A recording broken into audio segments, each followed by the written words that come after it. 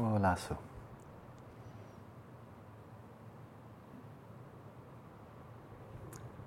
So I've just asked one of my co-workers back in Santa Barbara to post a bunch of notes on the shamatha.org website. It's very easy to find. And that would include a whole chart someone wrote up a year or two ago showing the interrelationships among all of the four measurables and the near enemies, the far enemies, and everything all laid out in a nice chart form. So that's already prepared. And I just often kind of assume people know that already, so maybe a false assumption. But that will be available. All of my notes on the four measurables available. I have two rather elaborate sets of notes that I often use, standardly use for 1 week retreats on shamatha, both laying out the 9 stages, all of that, 3 methods. That'll be posted. And then another whole set of notes just for good luck on the 4 applications of mindfulness. So those are all available. All I have to do is go on the internet, okay? Hopefully helpful. And I was looking to see if I had anything else to say. I even kind of went, nothing coming out. I think I've told you everything I know that is relevant. So then I'm finished. So let's just practice in quiet. Olaso. Let's begin. Are there any questions, lingering points of uncertainty? Observations, insights, realizations pertaining to the 4 measurables? Anything coming up? Start with Quinn. Good morning. Good morning. With the 4 measurables, we've been developing the tendency to aspire to help others and wish their well-being. Mm-hmm.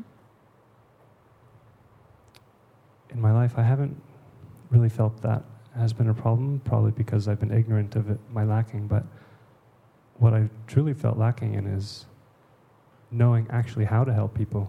Yeah.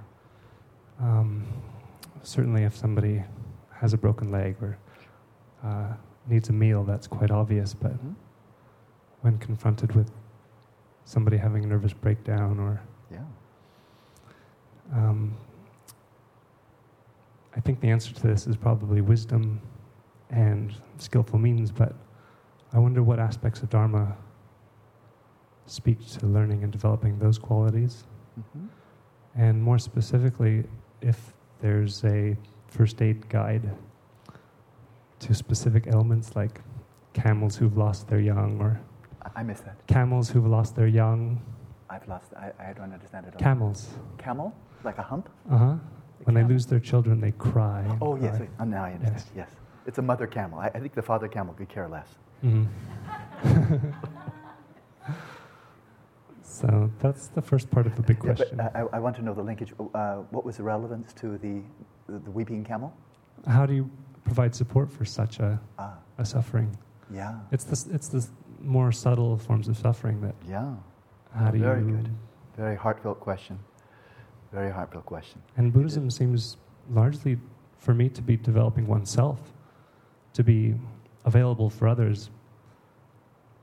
And other fields of science are for developing yourself to be available to others.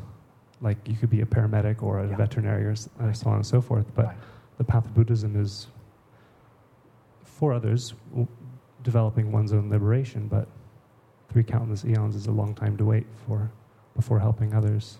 Wonderful, wonderful. Of course, it's not 3 countless eons of just developing yourself and then, 3 countless eons later, okay, folks, I'm ready. But rather the whole path is one of breathing in and breathing out, of focusing on your own practice, purifying your own mind, purifying one's own conduct. It starts with ethics. So just really bringing in the monitoring, the introspection to observe, to tend to our own way of behaving in the world, behaving with the others, with other sentient beings, with the natural environment. So the first thing is damage control. As we're just observing our own behavior, what we're already doing, where all the habits are. I really love the question. It's a wonderful question. And strikes me as being so enormously important that we start from the ground up, because it's easy to skip that. And I must say, especially in Tibetan Buddhism, it's easy to skip it. The lamas, they always emphasize this, but nevertheless it's easy because in Tibetan Buddhism especially, there are so many empowerments and oral transmissions and esoteric teachings of one sort or another that it's very easy to get caught up there and then not even, and then kind of not be aware of or not maybe sufficiently aware of. I'm speaking from first-person experience. I'm not pointing my finger at other people. So to take this absolutely from the ground up, and that is, as we first even raise the question you just have, heartfelt question, marvelous question for life, then, all right, I'd like to be of service to others, I'd like to help others, but maybe the first thing I should think about is not harming others. Because that's going in the opposite direction. So at least we're not going in reverse, you know? And so therefore, cultivating mindfulness and introspection, cultivating wisdom about what does and does not constitute helpful behavior, wholesome behavior, and what, you know, and how are we helping and harming others. So that's the first step, to really to monitor the way we use our bodies, our speech, our minds, to first of all see, all right, at least, I often think of this, if anybody wastes money on my tombstone, which they really shouldn't, that rock could be used for something much more useful. But if I were to have a tombstone, which I hope I don't, if they just write, Alan Wallace is dead, he was a pretty harmless guy, I think that's a step in the right direction.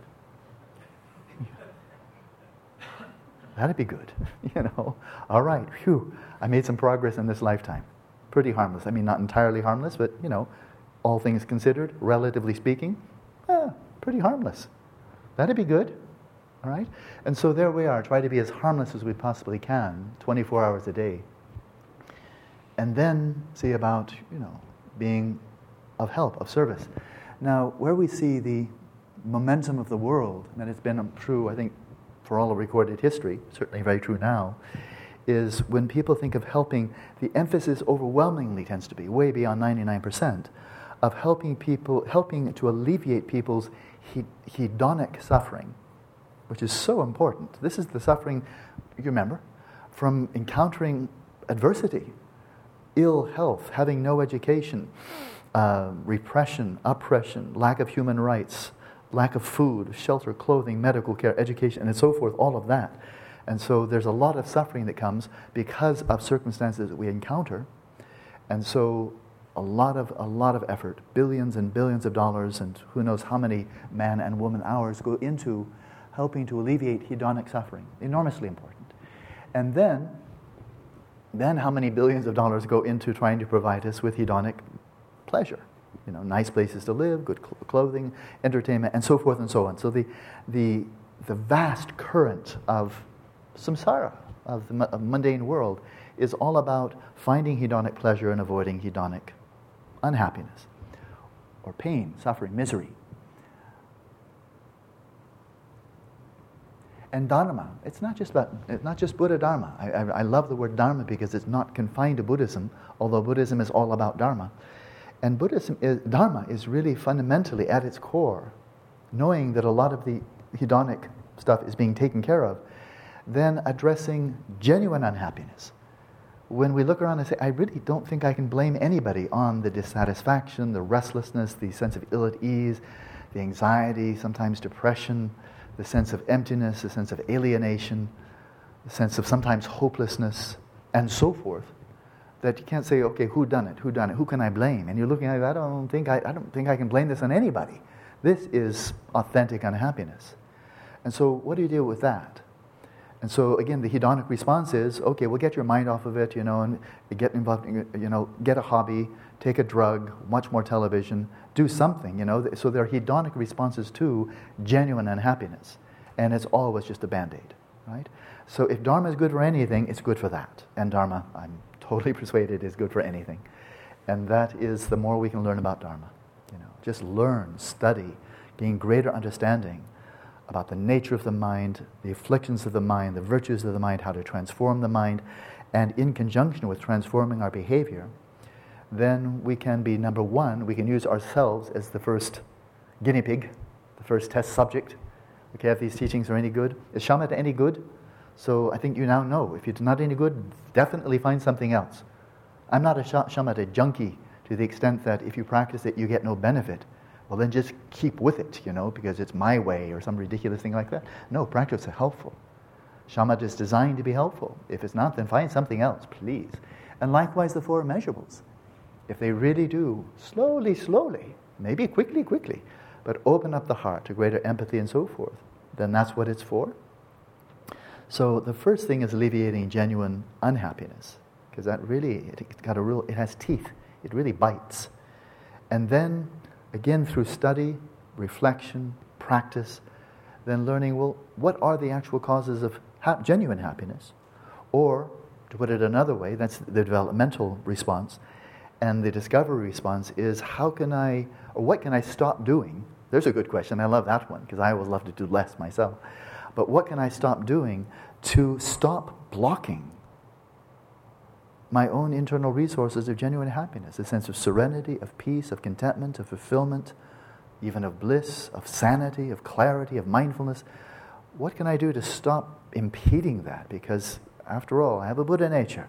So how can I get out of the way and let it fully rise up and engulf my whole being? So, it's all of Dharma. The study of Dharma, reflecting upon Dharma, practicing Dharma, and being aware in terms of the four immeasurables, this crucial point, that we can cultivate it, broadly speaking, in two ways. One is on the cushion, where we're imagining sentient beings, maybe we're imagining visualizations, and so forth. And the other one is through sheer enactment. So I know one woman, I'll mention her name. Her name is Beth Goldring. Beth Goldring. I've been in correspondence with her off and on for years now. She's been spending many, many years up in the north of Thailand helping people with AIDS. She's living in really, really primitive circumstances, but she's just there. She's just giving and giving and giving and giving. I think she really asks for nothing in return. I'm sure she has probably enough to eat, but it's going to be pretty basic. But that's how she's cultivating loving kindness and compassion.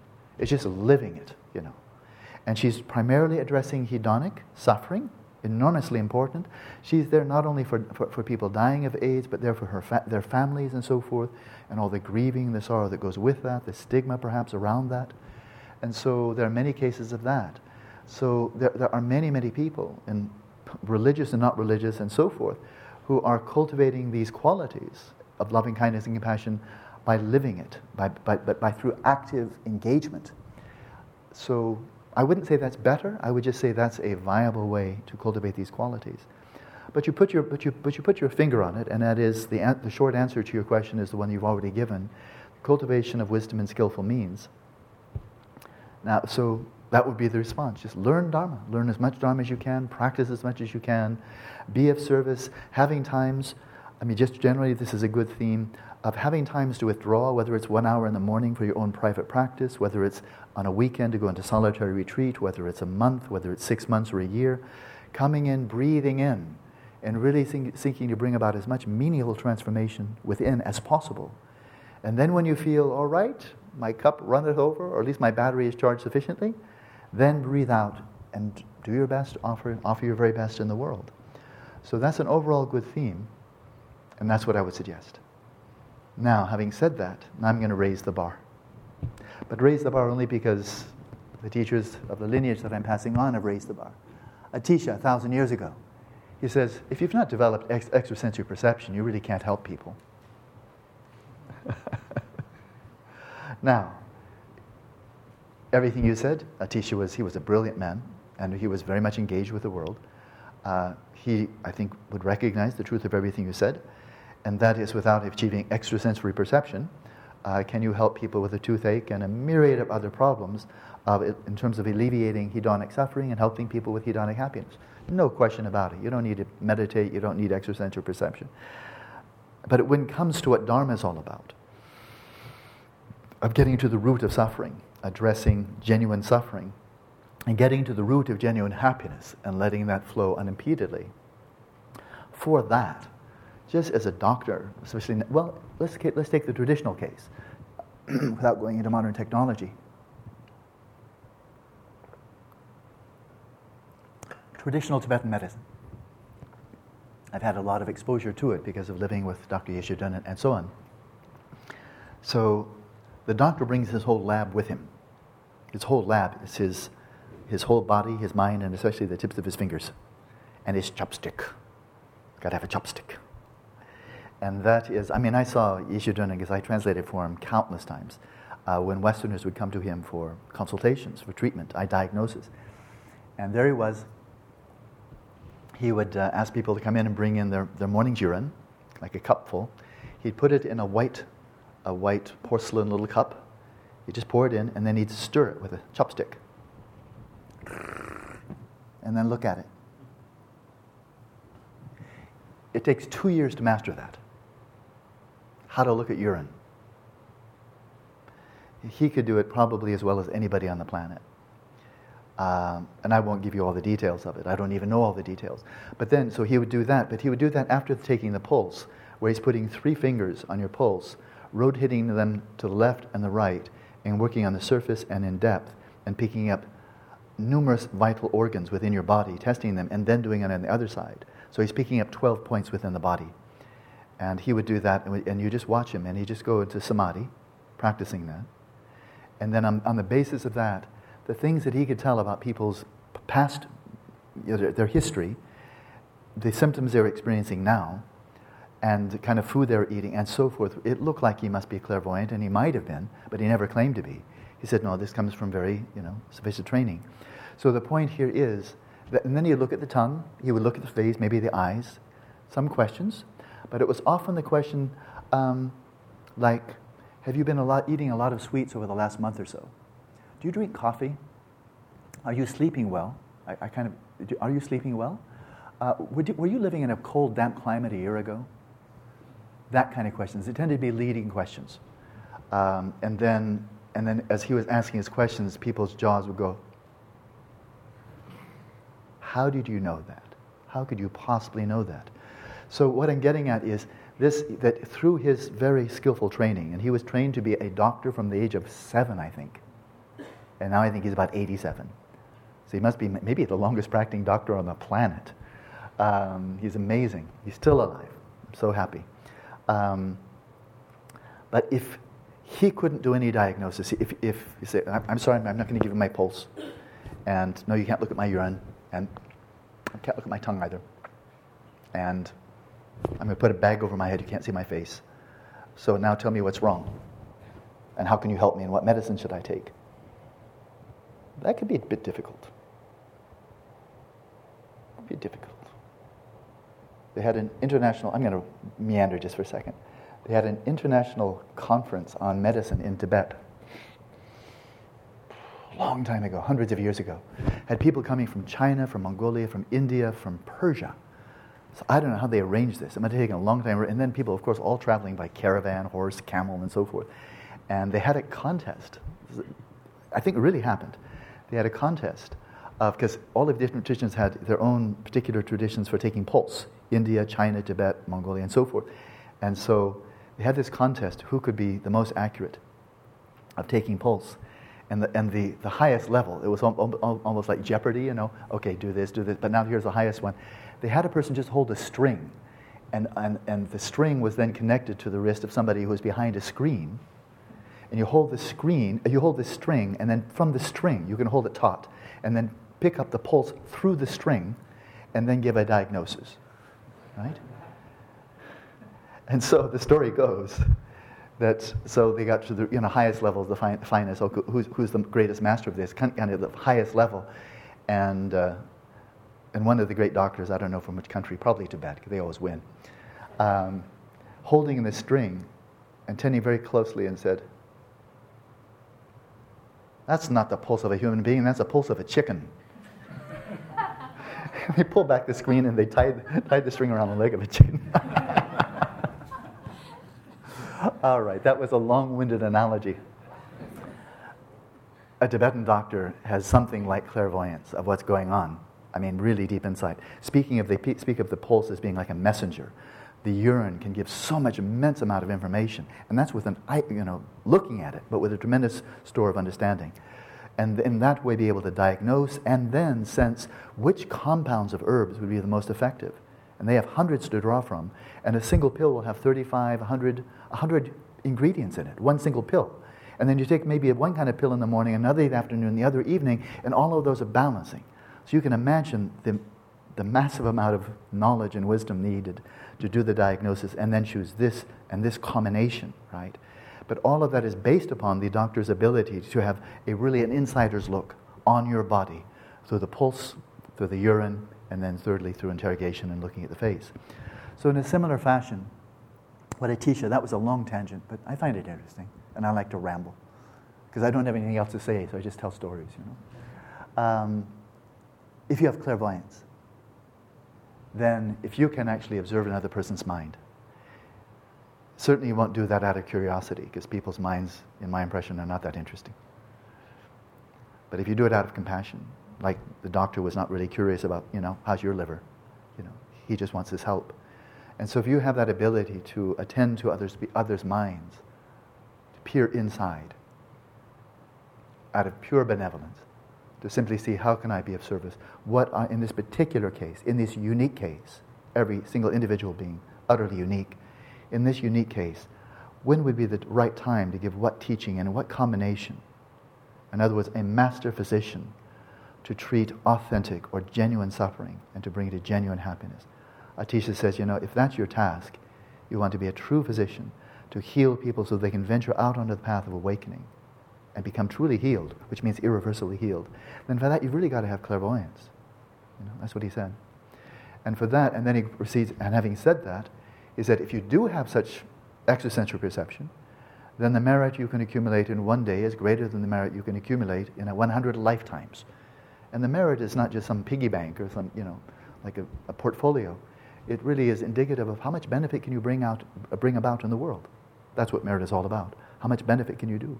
Can you bring? More in one day than 100 lifetimes, he said, if you have extrasensory perception with the motivation of bodhicitta and all of that. In other words, thoroughly couched in dharma. And then he said, in order to achieve extrasensory perception, he said, well, it won't arise unless you have achieved shamatha, therefore achieve shamatha.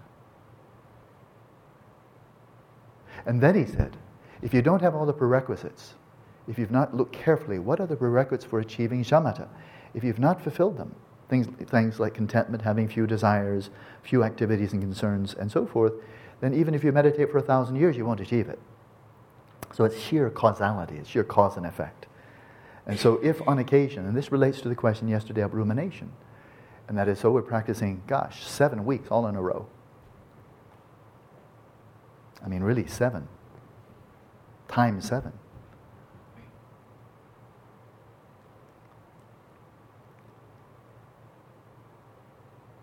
Only Alma's smiling. Such a short time. Such a short time. It's a time to scratch your head and then it's over. So, but 7 weeks, 8 weeks is enough time to get familiar with the practices. And it's enough time to become impatient at one's lack of progress. But one recognizes the significance of what we're doing. You're trying to make make your mind as exquisitely sane as possible. That's not going to be a 7-week job.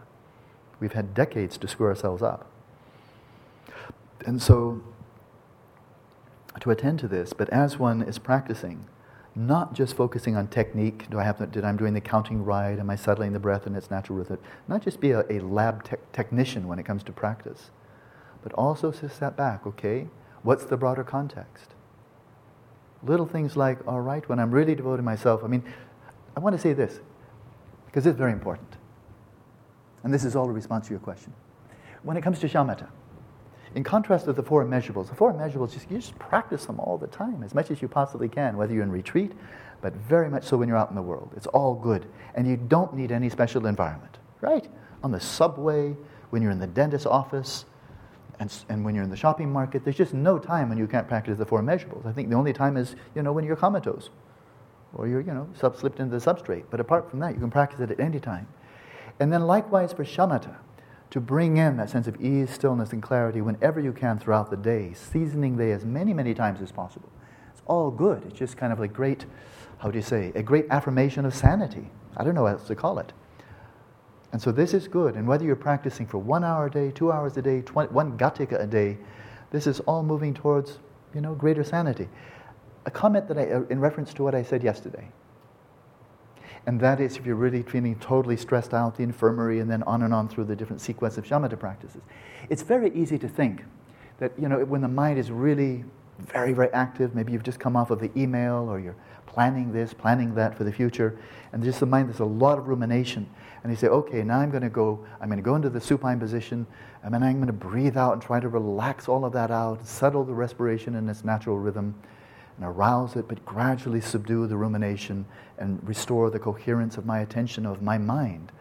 But then if you've just come from a lot of turbulence, just a lot of activity, and then you practice for your 24 minutes or whatever, and you may feel, oh man, the rumination went through the whole practice. That was a waste of time. Bummer. I suggest it's not a waste of time. And that is, with every breath, you're gently restoring the mind to balance. So if you're bringing a very turbulent mind into it, to the practice, and then you gradually subdue it, then that's moving in the right direction. You are calming and stabilizing the mind. So this is why it's so important not to take hedonic criteria to judge the efficacy of your practice. And that is, did the ruminations stop or not? But rather, what was the commitment, the dedication, the focus on the practice? Were you doing as well as you can? The eudaimonic, what you bring to reality, not what reality brings to you. And so I would not lose heart. I would not, check it out. And don't take this as dogma, certainly not on my authority. But if your mind is very turbulent, emotionally upset or what have you, and then you practice for a while, half an hour, 1 hour, and so forth, you may feel that session, the mind was still very turbulent. But then see at the end of the session, is the mind a bit calmer? Is it a bit more grounded than it was? Then that's 1 hour in the right direction, rather than just putting up with it and having it spin on and OCDD indefinitely. So that's a very, very important point. So for the practice of shamatha, as we are transitioning out of this retreat setting, then it's there just to help you throughout the whole course of the day restore or it's to maintain a greater sense of mental balance than you'd otherwise have. You're practicing in the morning, evening, I would suggest you take it like just in the same way that you probably brush your teeth and shower and so forth, psychological or mental hygiene. That this is something good for the day. If it's not, then find something else to do. If some other practices are more helpful, to bring about a wholesome mind, to attenuate mental afflictions, to bring about greater composure, relaxation, stability, clarity. If you have other practices that you've been introduced to, or by other teachers, whatever, that's more helpful than what you've been practicing here, then skip drop what you're doing here. Practice the other ones. Because that's what counts. We're all going to die. And so most important that we cultivate our minds in helpful ways, and not just on the authority of somebody else and somebody else telling us this will be really beneficial one day, count on it. Because teachers say all kinds of things, and they contradict themselves. So it's not to say we don't trust them, but we've got to see that this is landing in our lives and not just landing in a bed of blind faith. That's my very strong conviction, right? Because blind faith, you didn't need to come to Buddhism for that. You could have gotten blind faith anywhere. So there's one approach, is just bringing it there to enhance, to increase the overall state of emotional composure, emotional balance, cognitive balance throughout the course of the day, that your shamatha there is the servant to the rest of your day, right? And likewise the four immeasurables, right? And then seeing that your whole life is gradually evolving along the path of dharma, but not, if you're only practicing an hour, maybe less, maybe a bit more each day of shamatha, then not expecting in that context that you're going to just be kind of trudging your way up Mount Shamatha and achieving stage 3, 4, 5, 6, 7, 8, 9 when you are practicing 1 or 2 hours a day in the midst of a very busy way of life. I think it's a false expectation. But if you do practice for an hour or two, can that overall bring greater composure, clarity, calm, less mental afflictions, greater virtue to the whole day? Yes. And if it doesn't, find something else to practice. Really important. I'm not that much of a shamatha junkie. If it doesn't help, then why bother, right? Having said that, on occasion, as you've done for these last, let's call it 8 weeks now, on occasion, if you'd like to take out some substantial period of time, a month, 6 months, a year, or just an open-ended retreat to achieve shamatha, well, this is now you're not just practicing mental hygiene or trying to maintain some semblance of mental balance, but saying, hey, let's take up the Atisha challenge, and that is achieve it. And by that, achieve extrasensory perception. Why not? And other paranormal abilities. Why not? If the motivation is benevolent, this is good. Be of greater service, right? I think the world could use it, especially when we have this recent epidemic of this mental virus called materialism. Very harmful. And to display some of these qualities in the world could be helpful. We'll see. But if you're there in shamatha retreat then, with the intent of really, all right, now concerted, really being focused as we have for the last 8 weeks, then to evaluate in 2 ways. One is when you're on the cushion, how you're practicing, and according with the instruction and so forth and so on. But then also, as Atisha really cautions us, step back. The development along the path of shamatha is not simply a matter of how sharp, how clever, how efficient are you at applying the methods on the cushion. That's very important. But step back in terms of all the other hours of your day, in between sessions. To what extent are you just swimming in a current of contentment, of having few desires, no entertainments, not going off and munching on hedonic entertainments and so forth? To what extent are you maintaining really a very simple, very grounded, focused, unified mind without getting caught up in other concerns and activities? Because if you're peppering your shamatha retreat with those, you're practicing for some hours, but then you're doing this, that, and the other thing, then listen to Atisha. He said you can practice for 1,000 years and you won't achieve shamatha. You've really got to fulfill the prerequisites, and that is having very few concerns and activities, and then being content and having few desires as you have very few activities and concerns, right? So I was just reading Gamachamit's account of cultivation of shamatha, and he said you've got to completely abandon all the entertainment, and you just release it all. This is now not a time for hedonic anything. This is time to get totally real, 100 unified focus on the cultivation of genuine happiness through balancing the mind. So check for that. Check in between sessions. When in the classic treatises, classic oral transmission, it says, completely abandon rumination. This means you have to just be completely relentless, not be kind of good on the cushion, but then in between sessions, then blah, blah, blah, let the dog off the leash and running all over the place in the garbage dump of rumination. That it's just a full assault, 100% relentless assault on mental imbalance. And that's rumination. So here we can really draw from this modern Vipassana tradition, which has some real strengths to it. That's why so many people find it beneficial. And that is they make this strong point, and it's such a good point, of all of your activities throughout the course of the day. Bring in that just ongoing flow of clear, grounded, non-conceptual mindfulness, thinking when it's useful. But otherwise, when you don't have to think, don't. Don't exhaust yourself.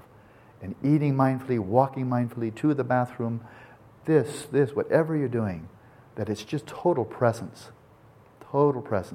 and just being totally, zero tolerance for rumination. If you're not doing that, then you're always eroding in between sessions what you're cultivating during sessions, right? That's absolutely crucial. He said, namdo, it says in Tibetan. Here's direct translation.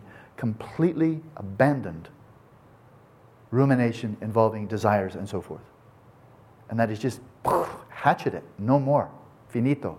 And so if you're coming from a very quiet mind that's attending to the environment, your body, sensory fields and so forth, but it's quiet, and then quietly you sit down in your cushion, and then quietly you focus on your meditative object.